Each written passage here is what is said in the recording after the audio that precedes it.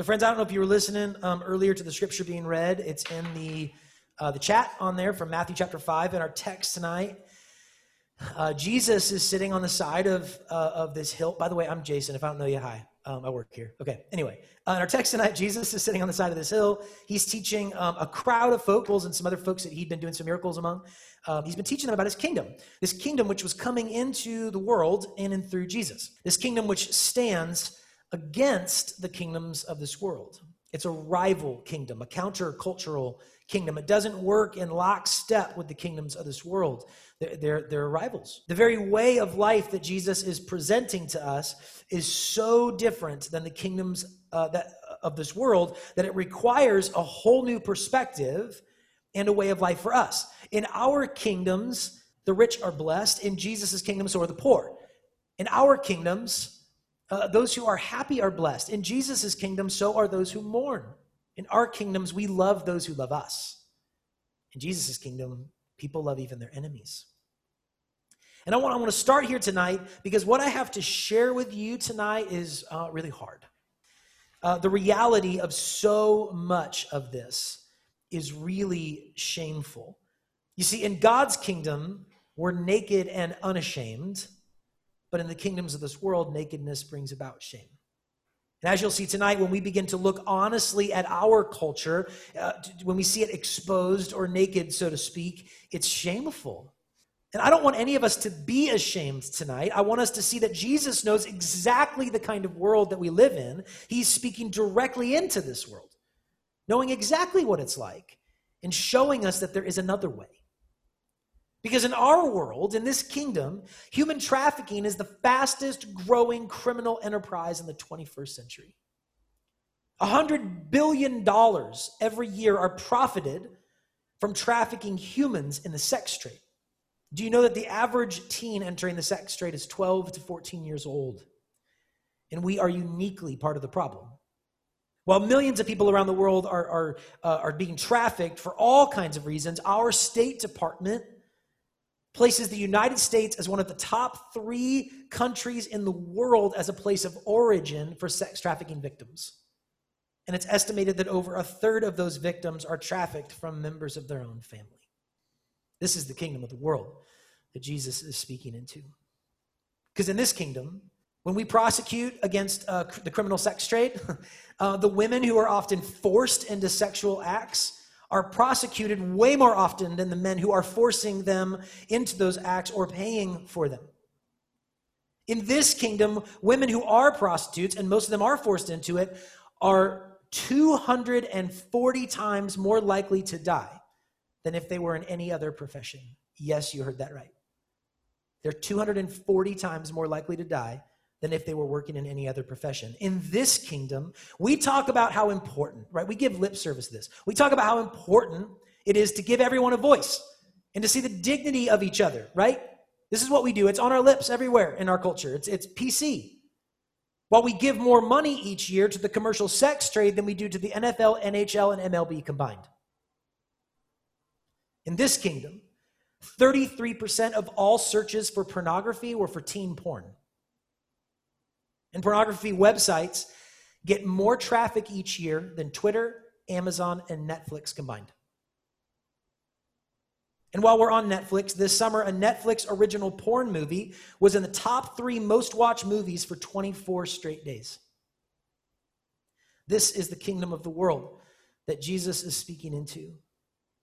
By now, I'm sure that many of you have heard the stats that are overwhelming and all in agreement that pornography rips apart marriages, that it decreases sexual satisfaction, and that it provides a lot of funding for the sex trade in the world. I'm sure a lot of you know that, but still, nearly every study that comes out places men at using pornography regularly at the 70 to 90% of men use it regularly, and upwards of 50% of women are using it regularly. This is the kingdom of the world. This is the kind of world into which Jesus says, I have good news of another kingdom. One in which women are lifted up and not exploited. One in which those who mourn are comforted. One in which we are not run around enslaved to our desires. Those who have ears, let them hear.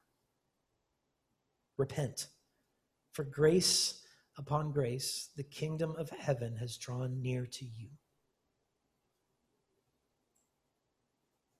As I say all this, friends, and as Jesus begins to reveal his kingdom in his teachings and in his life, I promise you, Jesus is not trying to magnify your shame. He's offering you a different world in which to live. How many more statistics? How much more despair? How much more anxiety? How much more harm do you need to see to be convinced that though this world and everyone in it are good by God's creative design, that the ways of this world are not good? What more do you need to see that the kingdom of this world, the one that we perpetuate all the time, is not actually good and doesn't promote human flourishing?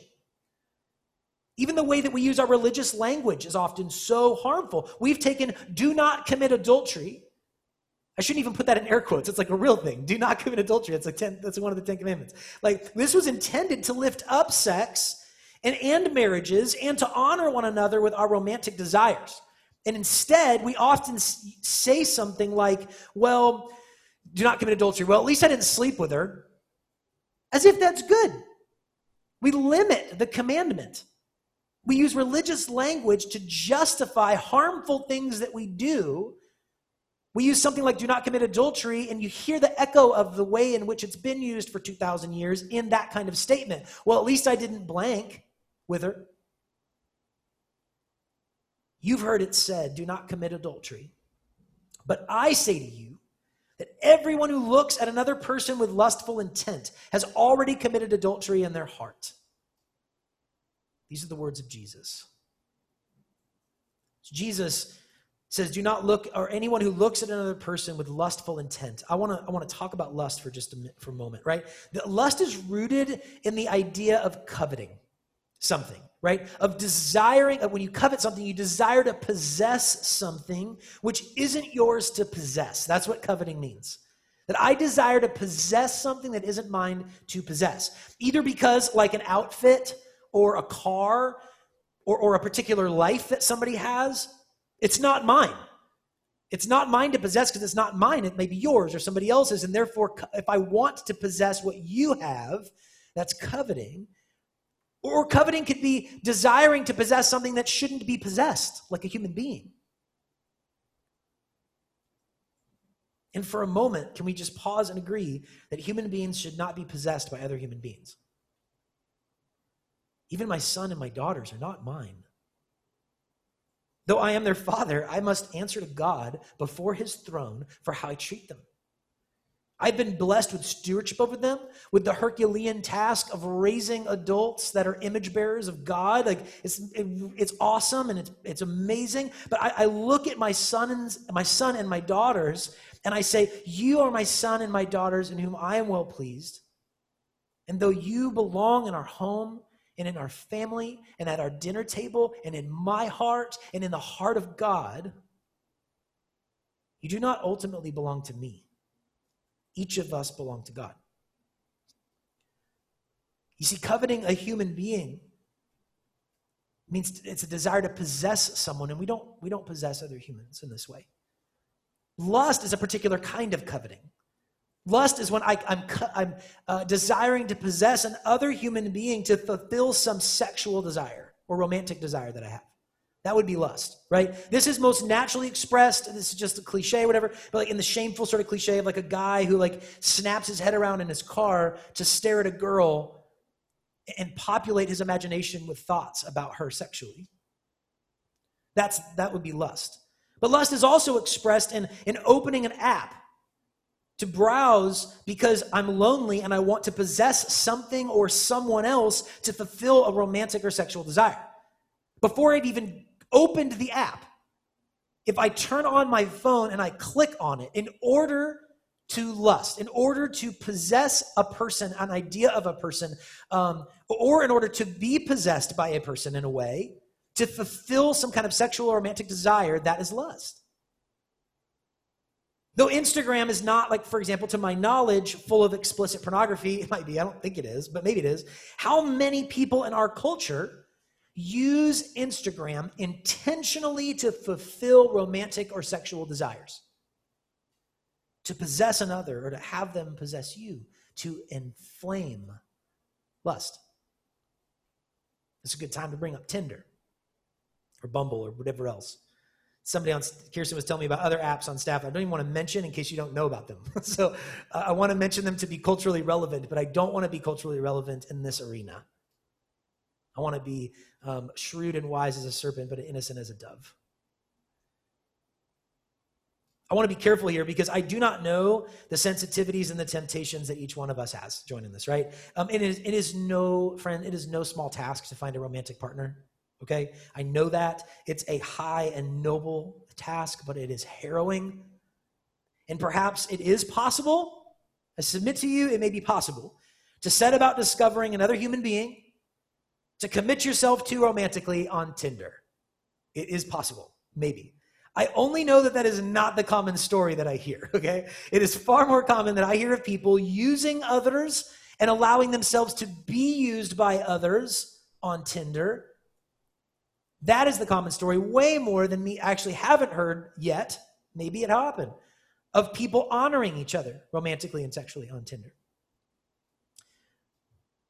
I want to be careful, though, not to create legalism here and say for Christians they can't use Tinder. Quite frankly, when it comes to something like lust and romantic and sexual desire, we all have different triggers and impulses. For some of us, engaging certain material with our eyes, with our hands, embodied, triggers temptations for us that for others of us it doesn't. And so I want to be very careful not to legislate stuff for you. Some of you may know this story, some of you older students, but I remember my freshman year of college, I had to push pause, I was going to say time out, but push pause, I guess, whatever, on listening to R&B. I love New Edition. Most of you probably have no idea who New Edition is, but I love New Edition and a bunch of like the cult around New Edition. But what I found is that when I listened to this music, I would just desire romance so much. And I needed to pause on that. And I had a roommate who was of a different faith, a different religion. And he was very curious about this. I just started following Jesus, and he was like, that's interesting. You started only listening to Christian music. Why are you also not watching only G and PG-13 movies or whatever, Like, why are you still watching R-rated movies? And it was really hard for me to explain to him that's not really, I don't fight a lot of battles in watching those movies. I was fighting way more battles with the kind of music I was listening to. And I'm just sharing that with you right now to say, like, each of us has different things. Like, I don't know what it is that when you look at it, it makes it hard for you not to lust. And it may be very different than the person sitting next to you right now. And unless you are in a community where you are honest and transparent, I don't even know if you're going to be that honest with yourself, friend. So I'm glad for those of you that joined core groups. But anyway, I digress. None of this is in my notes. I got to move on. Okay. Maybe you're not convinced that this stuff's, that harmful. Maybe you think it's innocuous. Maybe you think lustful intent and looking is not a big deal, whatever. So let me just ask you a question. Listen to this. Should I, friends, be excited for my oldest daughter, who's right now, she's 9. Should I be excited for my oldest daughter to one day download and share images of herself on Tinder? Is that helpful? Jesus is taking the command of adultery and he's showing us what it's always been about. The honoring of marriages and the honoring of others in our romantic and sexual relationships. In God's kingdom, no one is looking at pornography. In God's kingdom, men and women are liberated from their enslavement to passions. I commend to you the end of Romans chapter 7 to see a Christian who's wrestling with the internal struggles with desires and sin patterns.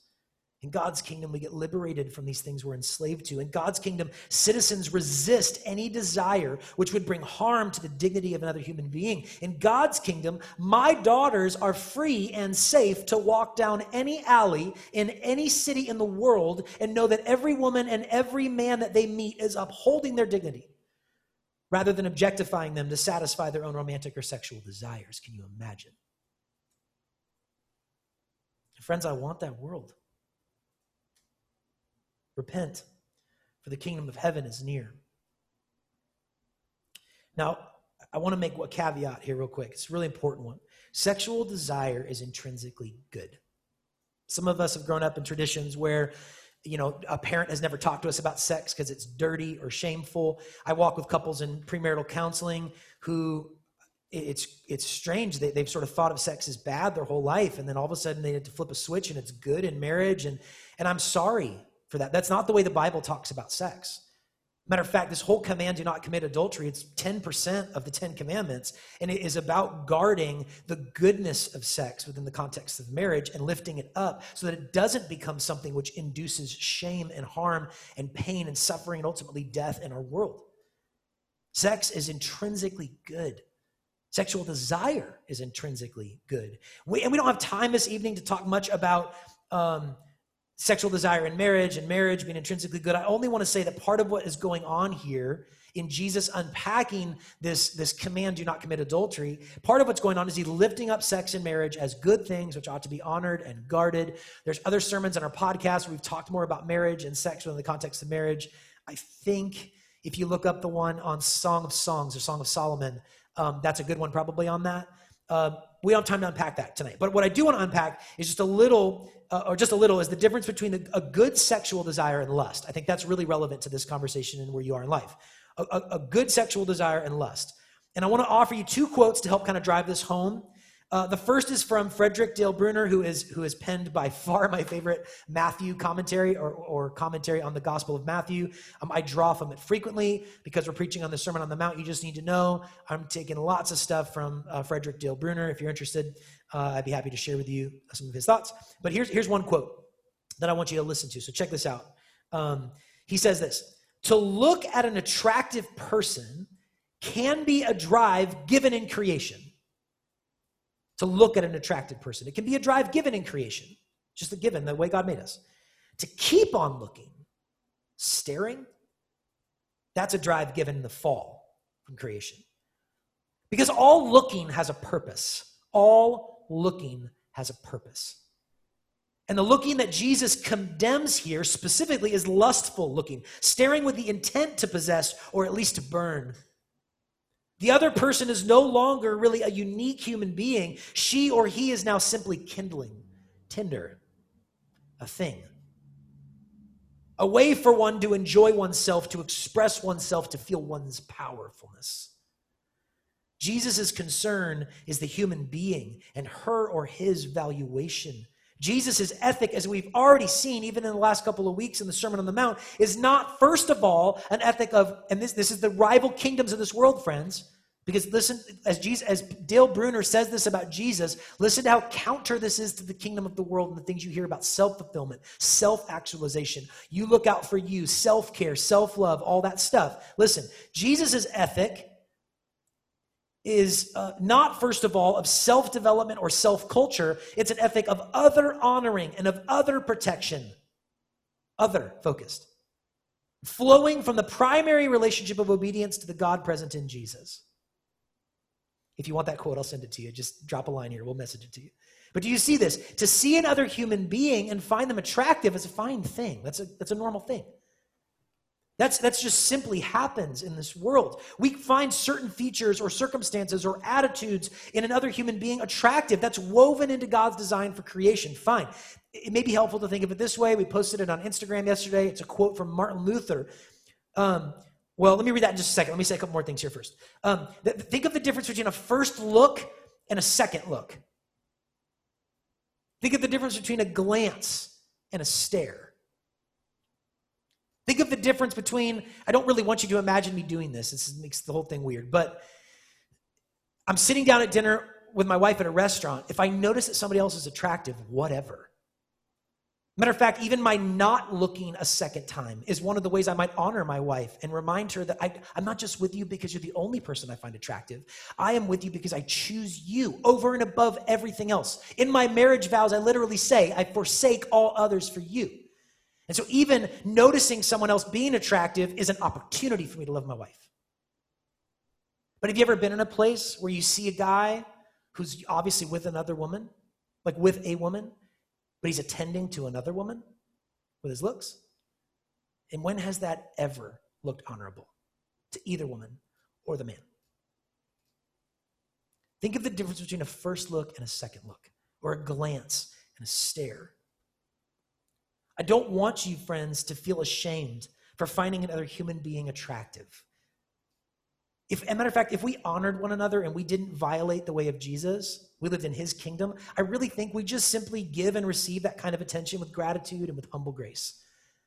Somebody might find me attractive and I go, thank you, whatever, I might find somebody else attractive and not because I know that I'm not going to give in to lustful desires or intent, that I'm going to resist those things for the sake of honoring who I want to honor, who I ought to honor, that there never needs to be any angle, any pressure, any hook, any path. I just notice something I find attractive and that's it, and I move on. Martin Luther, when talking about lust, said, this is the quote we posted on Instagram, you can't keep birds from flying over your head, but you can keep them from nesting in your hair. Maybe that's helpful for you. Take that advice from 500 years ago. But do you see that difference? You can't keep them from flying over your head, but you can keep them from nesting in your hair. So you find somebody attractive, then what? If you look at them with the intention to lust, or by extension, if you're trying to get someone else to notice you with the intention being lust, you have already committed adultery in your heart. So what do we do? And Jesus' wisdom is incisive and thorough. If your eye causes you to sin, gouge it out. I'm just going to say this really emphatically. Like, Jesus is not wanting his kingdom to be full of one-eyed people. Okay? That's not what he means practically. Matter of fact, there was this moment in the 300s where a bunch of church leaders from around the Mediterranean got together and emphatically said, hey, we just need to tell everybody that this is not, Jesus did not actually mean to gouge out your eye, because there was some people that had started doing that. That's not actually what he meant, is to gouge out. And if you think I'm not taking Jesus' words literally, I'm telling you, I'm taking Jesus' words literally, and I'm understanding Jesus in the context of his culture.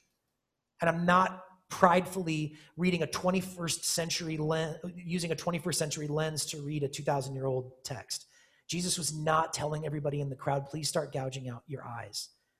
What he is saying is using strong language to compassionately tell us that first, no half-hearted measure is going to work for this. No gradual, slow dancing with this sin is going to change what's in our hearts. This will take decisive action. If your eye is causing you to sin, no small measure will do. And it's interesting, when I talk to men sometimes about addictions to pornography, and I'm like, brother, you're looking at your phone like every night, looking at pornography. Put your phone on the other side of the room before you go to bed. And it's interesting. This is how much we struggle with our own desires. That even knowing that will erode our sense of sexual satisfaction, even though that will make it more likely that we'll have a hard time finding sexual pleasure in marriage, even though, I'm contributing to all sorts of injustices in the world through this act. Putting my phone across the room, it almost seems impossible. And let's be honest, that's not because I'm so strong that I couldn't do that. That's because my muscles are so atrophied. My discipline's so atrophied. That if a guy tells me, I just won't look at it anymore, that won't work, because I trust Jesus, not you, sucker. Jesus said you got to gouge out your eyes. Stop looking at what you're looking at. You're going to have to do something drastic. And if it's not moving your phone across the room, get rid of your phone. And if that won't work, you get a beeper. Do people know what those are? Does anybody know what beepers are? I had those when I was a kid. Anyway, whatever. I digress. Let's move on. That Jesus is telling us no half-hearted measures will work. Second, cutting off whatever habits and practices that we have grown comfortable with is going to hurt. And there's compassion in Jesus knowing this on the front end as he tells us this. When he says gouge out your eye, part of what he's saying is this is going to hurt. It's a doctor saying, hey, this is going to hurt. There is grace in him telling us it's going to hurt. Jesus seems to honor us even in thinking that we can make the attempt, right? So whatever you're looking at that's leading you to commit adultery in your heart, look somewhere else, quick and decisively. Whatever you're doing with your hands or wherever you're going with your feet that's leading you to lust and commit adultery in your heart or in practice, do something else with your hands. Go somewhere else with your feet. If the heart adultery is instigated by eye adultery, then our on our end starts with our eyes, even if God begins to get to work on our hearts. Jesus doesn't say, if you've looked at someone else with lustful intent, you've already committed adultery in your heart, therefore don't do anything. I'll do it. He says, gouge out your eye. He gives us work to do. Look somewhere else. Take your eye off the thing you've been looking at and look at something else. Friends, if you do not make it, if this is a struggle for you, like it's a struggle for 70 to 90% of men and over 50% of women, and those are just the ones reported, change will not happen unless you change behaviors. It just won't happen that way. Even as God is getting to work on us inside. Matter of fact, you won't even, this will help those of you for whom you're like faith and works, man. If you don't know what I'm talking about, you're totally fine. But for some of you, I just need to say this. You will not look at something else unless God has already begun to work on your heart. Good? Okay. Maybe, in the words of Bruner again, your pleasures and your personal independences seem harmless. But they are creating a world like the one I spoke about at the beginning of our talk tonight. And it's this actual world that we live in. This actual world that we live in has all of those stats and stories. And that's just one aspect of this world. One where millions of people are exploited and suffer and die for the sake of the sexual pleasure of others. Which kingdom do you want to be a part of? Which kind of world do you want to pass on to the next generation? What kind of world are my daughters going to see as they get older? And if when they look out in the world, they still see some of the same things we're seeing today, when they look at the church, or when I look at you, the church, are they going to see anything different?